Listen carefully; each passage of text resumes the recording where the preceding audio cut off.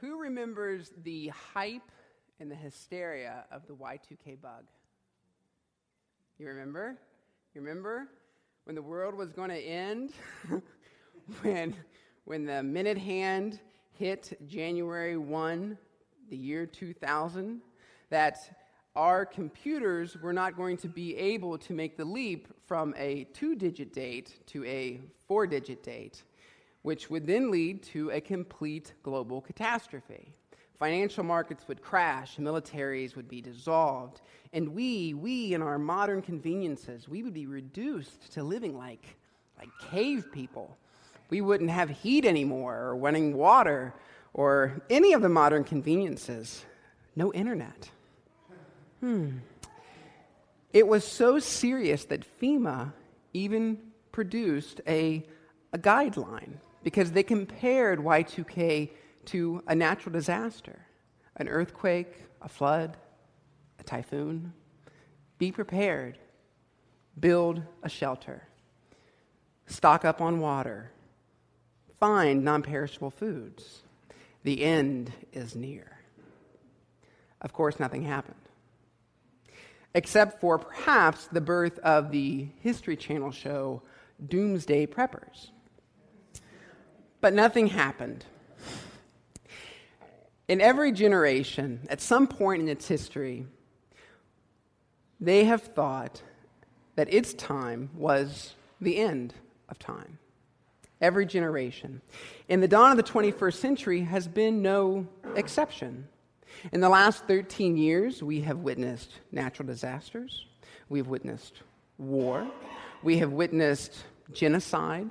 And we certainly have witnessed political chaos.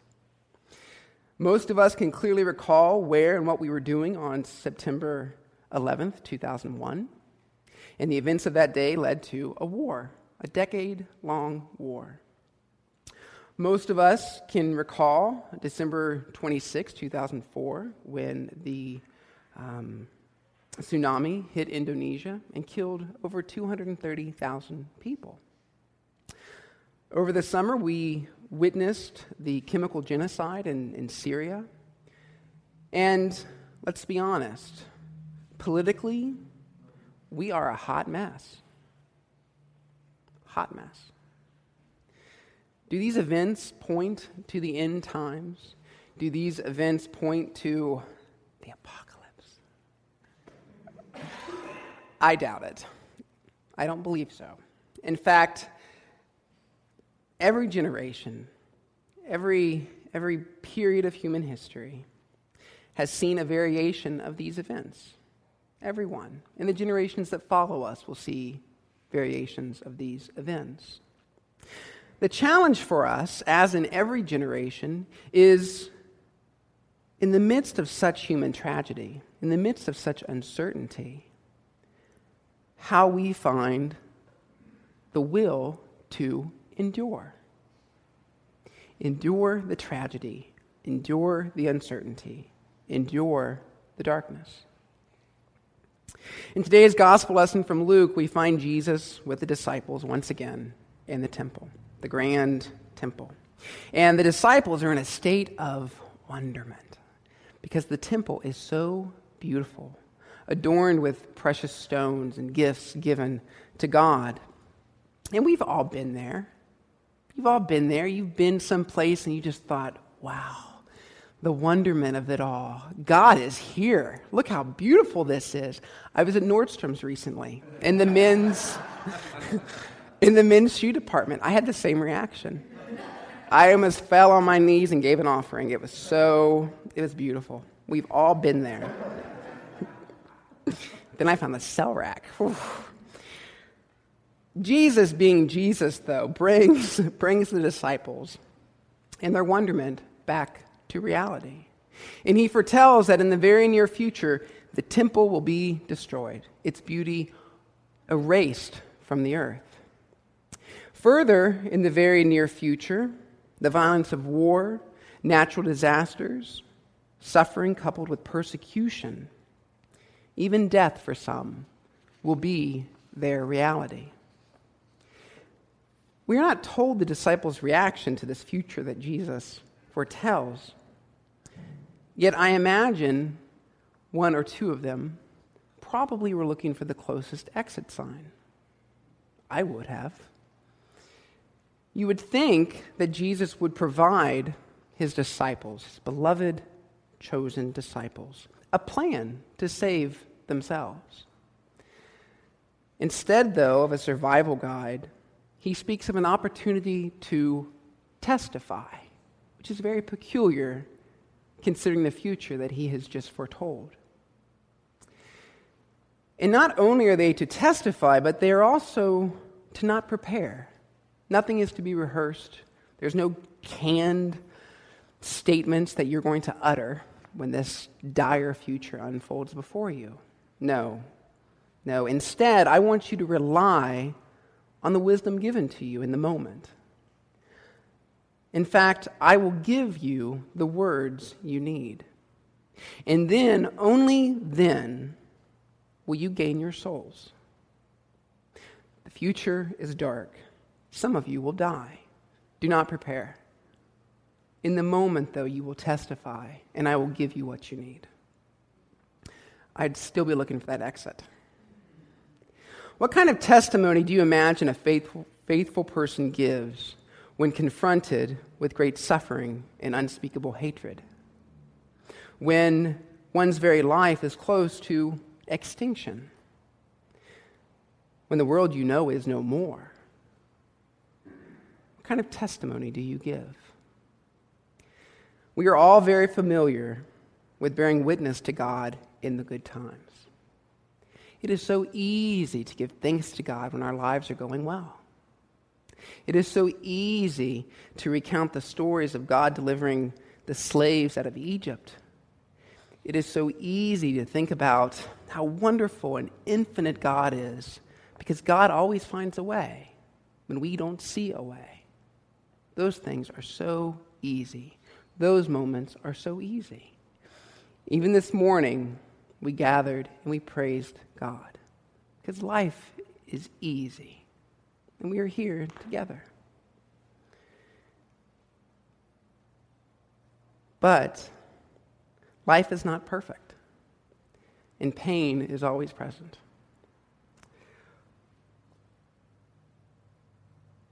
Where is your faith when you witness great suffering, catastrophe? Where is your faith when you lose a loved one?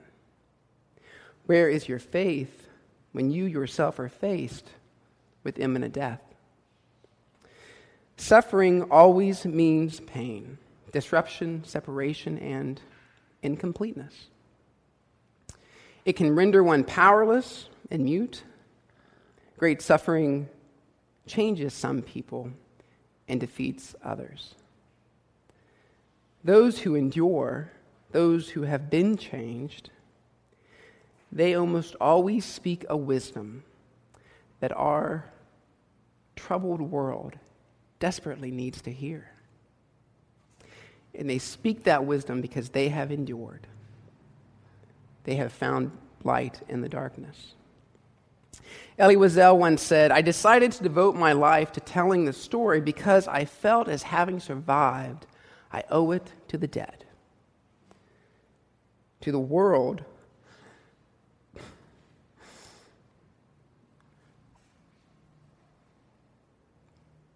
that is no more. I swore never to be silent whenever and wherever human beings are enduring suffering and humiliation. For hope is like peace. It is not, though, a gift from God. Hope is not a gift from God. Hope is a gift only we can give to one another. We sang "It Is Well With My Soul" earlier, and I don't know if you know the history of that hymn, but Horatio Spafford, he lost his entire business in the Chicago fire in the late 19th century. And his wife and his 4 daughters, following the fire, were crossing the Atlantic. And during the crossing, the boat that they were on was hit by another boat, and the ship sank. And all of Horatio's daughters died on the boat. And he received a telegram from his wife that just said, "Lone survivor." In his crossing of the Atlantic to be with his wife, he passed the place where the boat had sank and his daughters had died. And in that moment, he gave witness to God, his faith in God, that in the darkness and the loss of his life, he wrote, "It is well with my soul."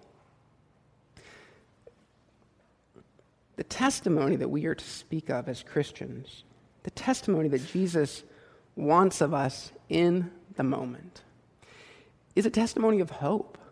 It's a testimony of courage. It is a testimony of recreation. For true faith is the assurance of things hoped for and the conviction of things not seen. True faith is the assurance of things hoped for and the conviction of things not seen.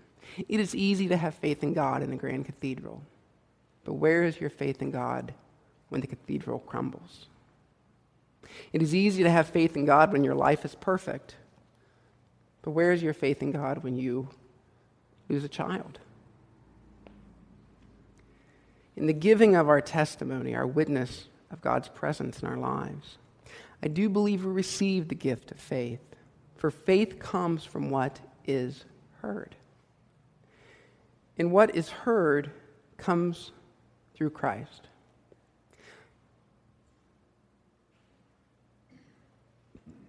The Word that created in the beginning, and the Word that continues to create in our lives today. When we embrace the Word, capital W, when we allow it to define us and empower us and sustain us, we do have the capacity to live into our fullest potential.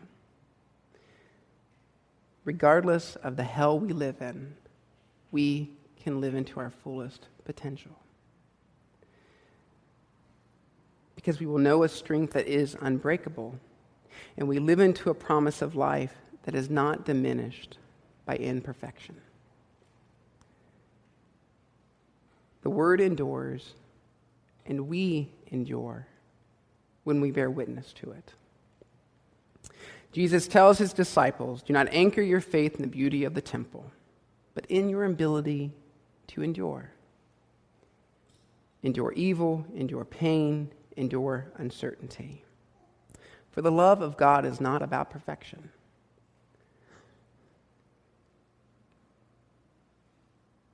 The love of God is not about an easy life. The love of God is about having the eyes to see beauty everywhere. Even in the midst of your personal hell, to see God in it. And live in that place. And live in the hope so that you too might help recreate the world for yourself and for others.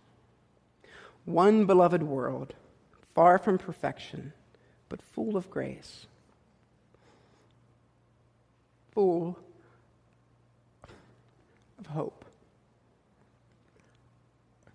Amen.